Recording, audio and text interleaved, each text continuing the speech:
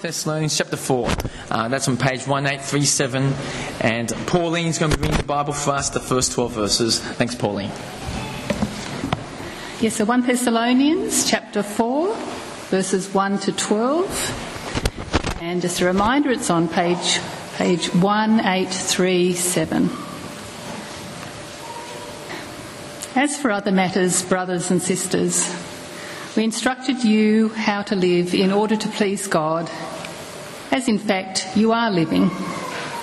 Now we ask you and urge you in the Lord Jesus to do this more and more, for you know what instructions we gave you by the authority of the Lord Jesus. It is God's will that you should be sanctified, that you should avoid sexual immorality, that each of you should learn to control your own body in a way that is holy and honourable, not in passionate lust like the pagans who do not know God, and that in this matter no one should wrong or take advantage of a brother or sister. The Lord will punish all those who commit such sins, as we told you and warned you before. For God did not call us to be impure, but to live a holy life. Therefore, anyone who rejects this instruction does not reject a human being, but God, the very God who gives you his Holy Spirit. Now, about your love for one another, we do not need to write to you, for you yourselves have been taught by God to love each other. And in fact, you do love all of God's family through Macedonia. Yet we urge you, brothers and sisters, to do so more and more, and to make it your ambition to lead a quiet life. You should mind your own business and work with your hands, just as we told you, so that your daily life may win the respect of outsiders, so that you will not be dependent on anyone. Thanks, Pauline. Please keep your Bibles open to page 1837 as we look at this next chapter of 1 Thessalonians. And please remember there will be time for questions after the talk. Now tonight I'm going to give you a heads up. What we're looking at tonight, it's an in-your-face passage, as we're going to be looking at some pretty sensitive stuff. And it's going to feel like I'm encroaching on your personal space, so please be aware of that. And it's because of that, we need God's help more than ever as we look at this passage tonight. So will you please join me as I pray? Let's pray. Heavenly Father, we thank you for giving us your word, the Bible, and we pray that your Spirit will do the incredible work in our hearts, that you'll change us to be people who live in a way that's pleasing to you, that you'll change us to be people who live in a way that's best for us and the world around us. And we pray these things in Jesus' name. Amen. Especially in the last week, the last year or so, it seems that there's an increasing divide in our society today of what the church thinks and what the world thinks. And I think with the whole marriage debate, the postal vote 2 years ago, it's been increasingly said that the church has become more and more out of touch with its view on sexuality. And as Christians, we can really feel that tension. But the fact is, Christianity has always been countercultural when it comes to matters of sexuality. And we don't need to be apologetic about this. It's not as if suddenly we've hit the 21st century and Christians are suddenly saying something different from the rest of culture. Right from the start, from the words of Paul here in 1 Thessalonians 4, the message is, if you're a Christian, you're called to be different. Different from the Greek culture back in Thessalonica, different from the Australian culture here in Sydney. And it's going to work itself out in different actions. And as verse 1 says, it's going to be a life pleasing to Christ. But it's not just a life pleasing to Christ, it's actually the way that works best in our world. The way that's most fulfilling, the way that has no regrets. And tonight we're going to be looking at two areas of how we're to be different, and that's with regards to sex and regards to work. Now firstly, a bit of background about the city of Thessalonica. Thessalonica is a port city. And during the time of Paul, it was a city where the Christians were the minority, and that the culture was very promiscuous. And that's the thing. We're people who live in Sydney, which is a port city that has a culture that is very promiscuous. However, it can be argued that the standards in Thessalonica is actually much worse than what we see here in Sydney. Because in Thessalonica, a man was allowed to have a mistress, a concubine, and a wife.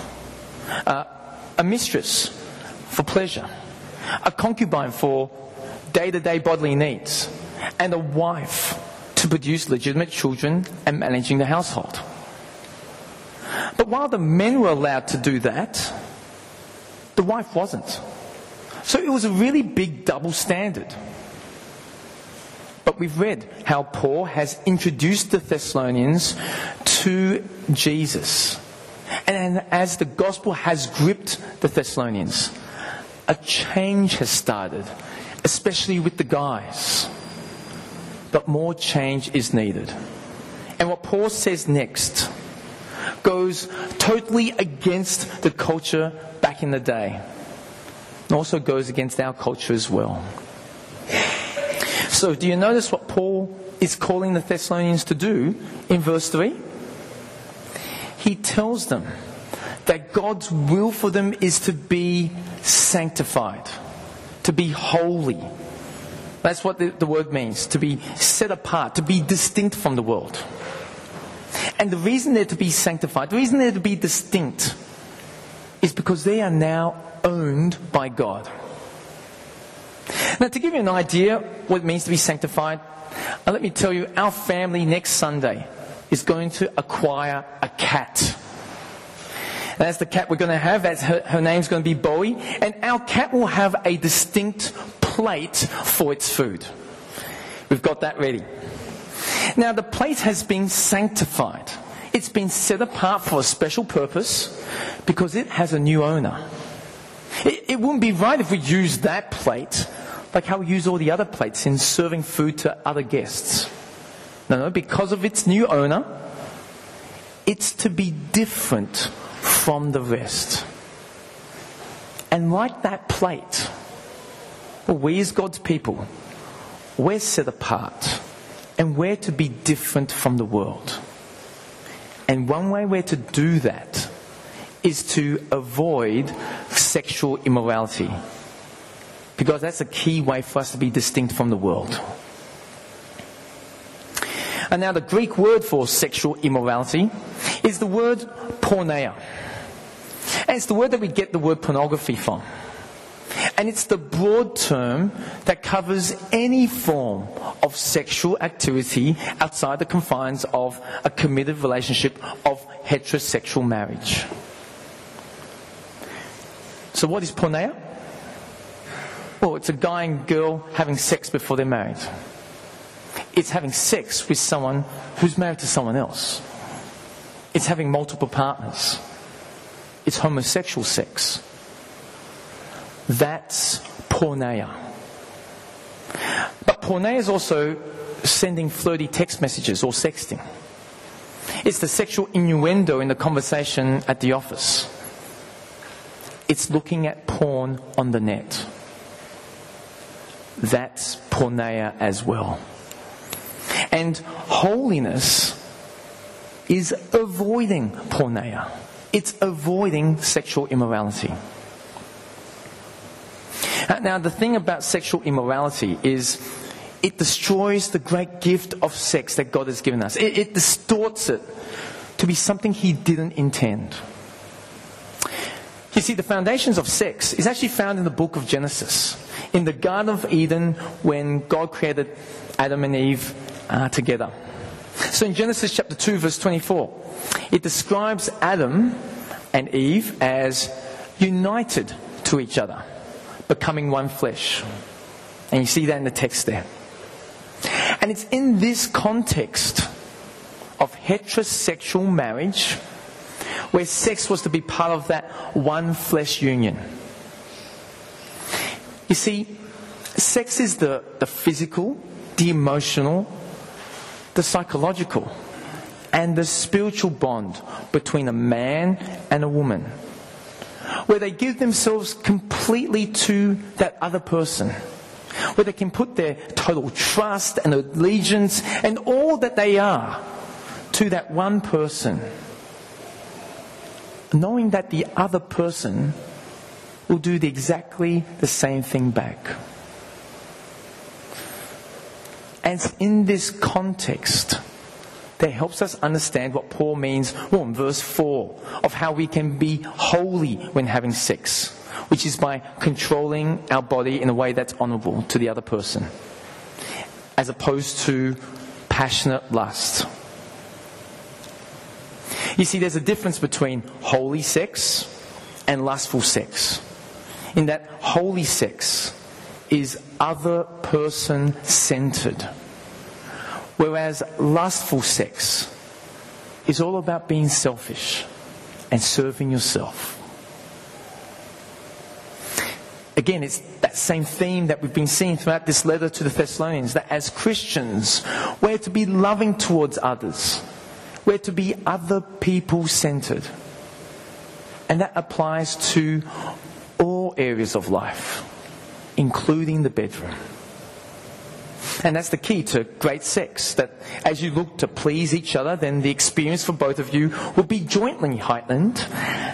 And that's the best way to enjoy sex, because that's how God intended sex to be had. You see, God intended sex to be great, not second rate. Now the thing is, if we think about the culture back then and we think that was sex crazy, well, it's nothing compared to our own culture here in the inner West. Because our society has changed sex to be something that's intrinsically linked to our identity. You see, sometimes people get involved in a sexual relationship in the hope of finding acceptance or love or friendship that they feel they're missing in their life. And people can put so much hope, so much emphasis on sex, to the point that they think that in order to be infinitely happy, they need to have sex and need to get it right. But when you put sex on such a pedestal, if you make sex something that it isn't, if you make sex your idol, then you're going to be bitterly disappointed. Because sex without the framework of real commitment in marriage, it just won't hit the mark. And the thing is, even if you give yourself completely to this person, if you don't have that marriage relationship based on other person-centeredness, then you won't have that assurance that they'll do the same thing back. And in the back of your mind, you know that you're only being accepted by this person because of what you do, not because of who you are. And you risk feeling used and not loved. Doing things God's way, having sex God's way, is designed to always be the best way. Now Paul goes on to give the Thessalonians and us the reason why we're to live God's way. And at the end of the day, it's because of God. I've seen already that it's God's will for people to enjoy sex in the context of marriage. But the other side of it is, God will punish those who commit sexual sins. Did you notice how strong the language Paul uses in the second part of verse 6? Please have a look at verse 6 with me. He says this: the Lord will punish all those who commit such sins. as we told you and warned you before. Now, I have to say this next bit really clearly, but gently. There is a here and now punishment for sexual sin. And there is a there and then punishment for sexual sin. The here and now punishment is that many people are abused, used, or confused. It's the regrets. It's the lives screwed up. It's the living with shame. We've all heard stories, those who we know personally or what we hear in the news. Sexual sin does real damage to people involved and everyone else that's connected to them. It rips marriages apart. It rips kids away from their parents. It affects family and friends. That's the here and now punishment and collateral of sexual sin. But there's a there and then punishment as well. That if you keep going in your rebellion against God, if you keep going in that direction, well, the Bible says you will not go to heaven. Please look at what Paul says to another church, the church of Corinth, on this same topic. 1 Corinthians chapter 6 verse 9 and 10 says, "Or do you not know that wrongdoers will not inherit the kingdom of God? Do not be deceived, neither the sexually immoral, nor idolaters, nor adulterers, nor men who have sex with men, nor thieves, nor the greedy, nor drunkards, nor slanderers, nor swindlers will inherit the kingdom of God." Please grab this clearly. Those who do these things will not inherit the kingdom of God. But the second thing that we need to be clear on is that the thief is just as bad as the adulterer. That the one who steals from the tax man is just as bad as the one who has sex with the milkman. But then look at verse 11. Let me show you what verse 11 says in the orange. "And that is what some of you were." Here's the thing. Just like the church in Corinth, well, there's very likely someone here who's committed sexual sins. Just like there's someone most likely who's here who's stolen things, who's lied, slandered, or had issues with alcohol. We're not a perfect bunch here. But even though that's the case, the next verse, verse 12, has some fantastic news for us. And please look at the next word of the next verse. It's a beautiful 3-letter word. Let me show you. Here's the next verse, verse 12. It says, But you were washed, you were sanctified, you were justified in the name of the Lord Jesus Christ and by the Spirit of our God." You see what this verse is saying? There is a there and then punishment, but there's a way out by coming to Jesus, where we recognize that we've done the wrong thing, where we recognize that we don't deserve to inherit the kingdom of God. The way out is coming to Jesus and asking for his forgiveness. And that is what the Bible calls grace.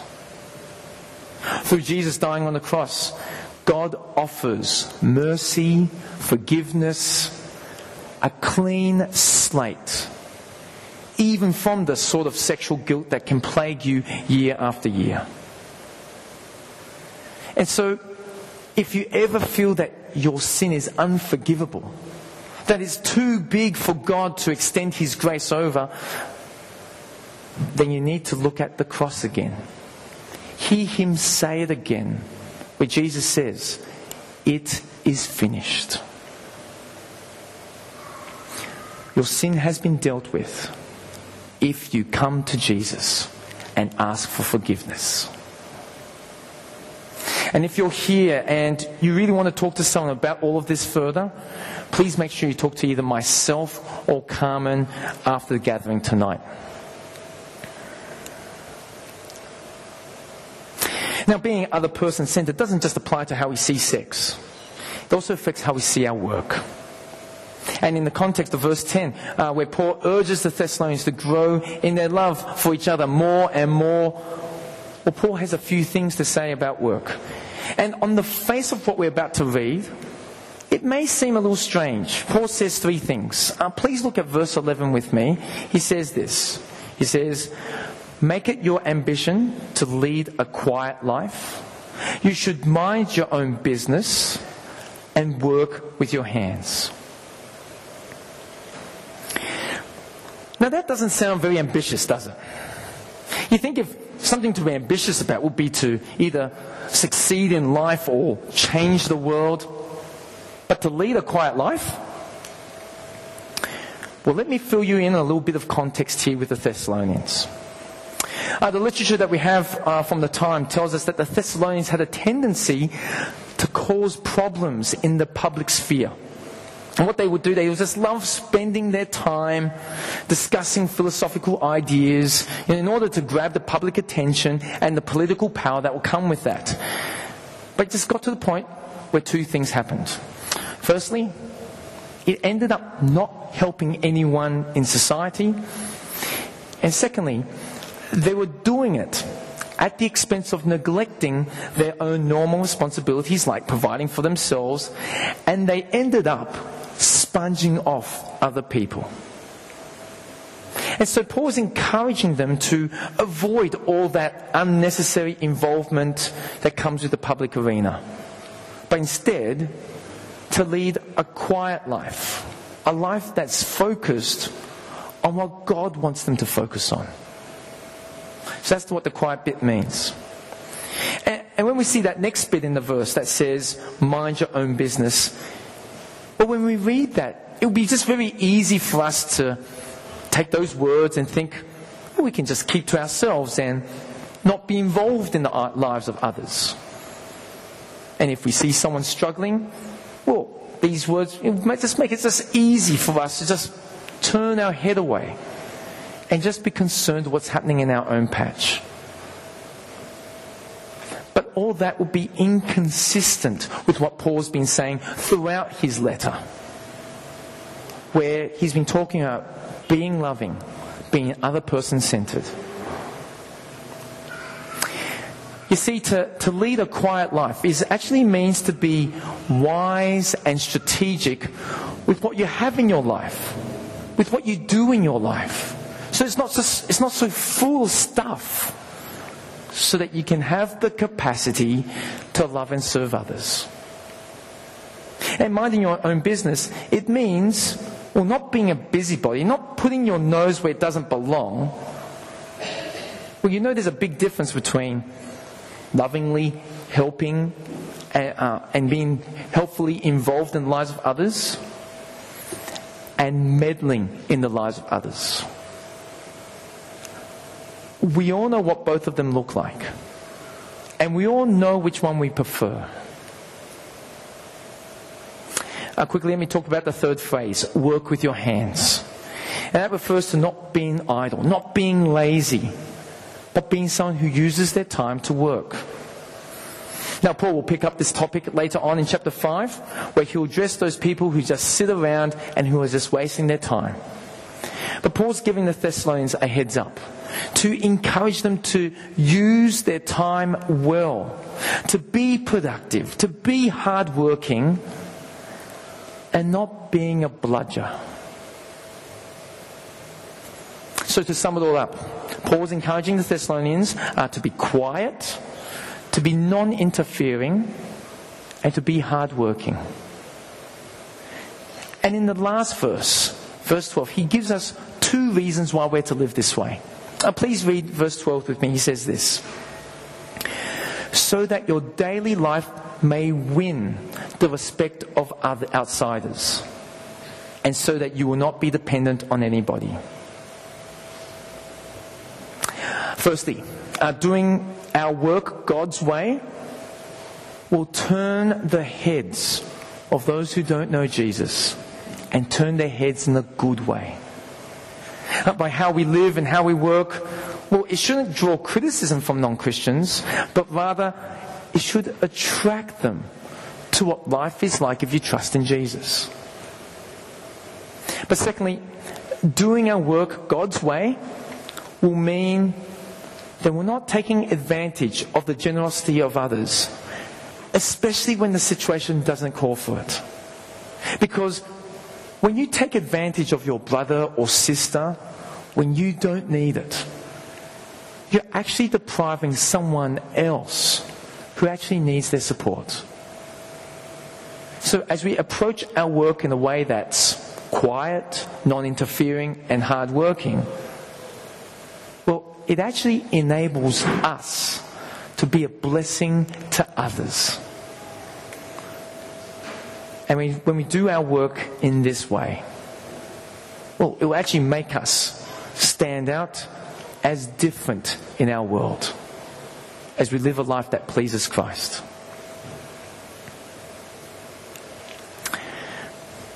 God's word tonight has been saying some really big, important things to us. Of how the gospel shapes our lives. Of how a gospel love for others will affect everything. From our sexuality to how we do our work. And being shaped by the gospel in this way, well, it's going to cut across our culture in how they do things. As we live lives that are sanctified, lives that are holy, lives that are different. But you know, our culture, the way the culture is going that's around us, there are people hurting all over. But we have something distinctive to offer. And it's a life that's worth living. It's a life that works best in this world. And it's a life where everyone is better off. Let me pray for us. Heavenly Father, we thank you that by your amazing love for us, you sent the Lord Jesus to die for us, so that you could save us from the penalty of our sins, so that we can now be forgiven and be made right with you. Heavenly Father, I pray for those of us who have been hurt profoundly by sin and the sin of others. And we pray that you will bring about great healing and strength during this time. Heavenly Father, I pray for those of us who have issues that we're still dealing with.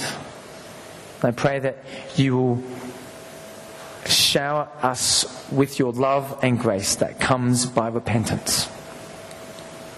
Heavenly Father, we pray that you'll keep changing all of us by your gospel.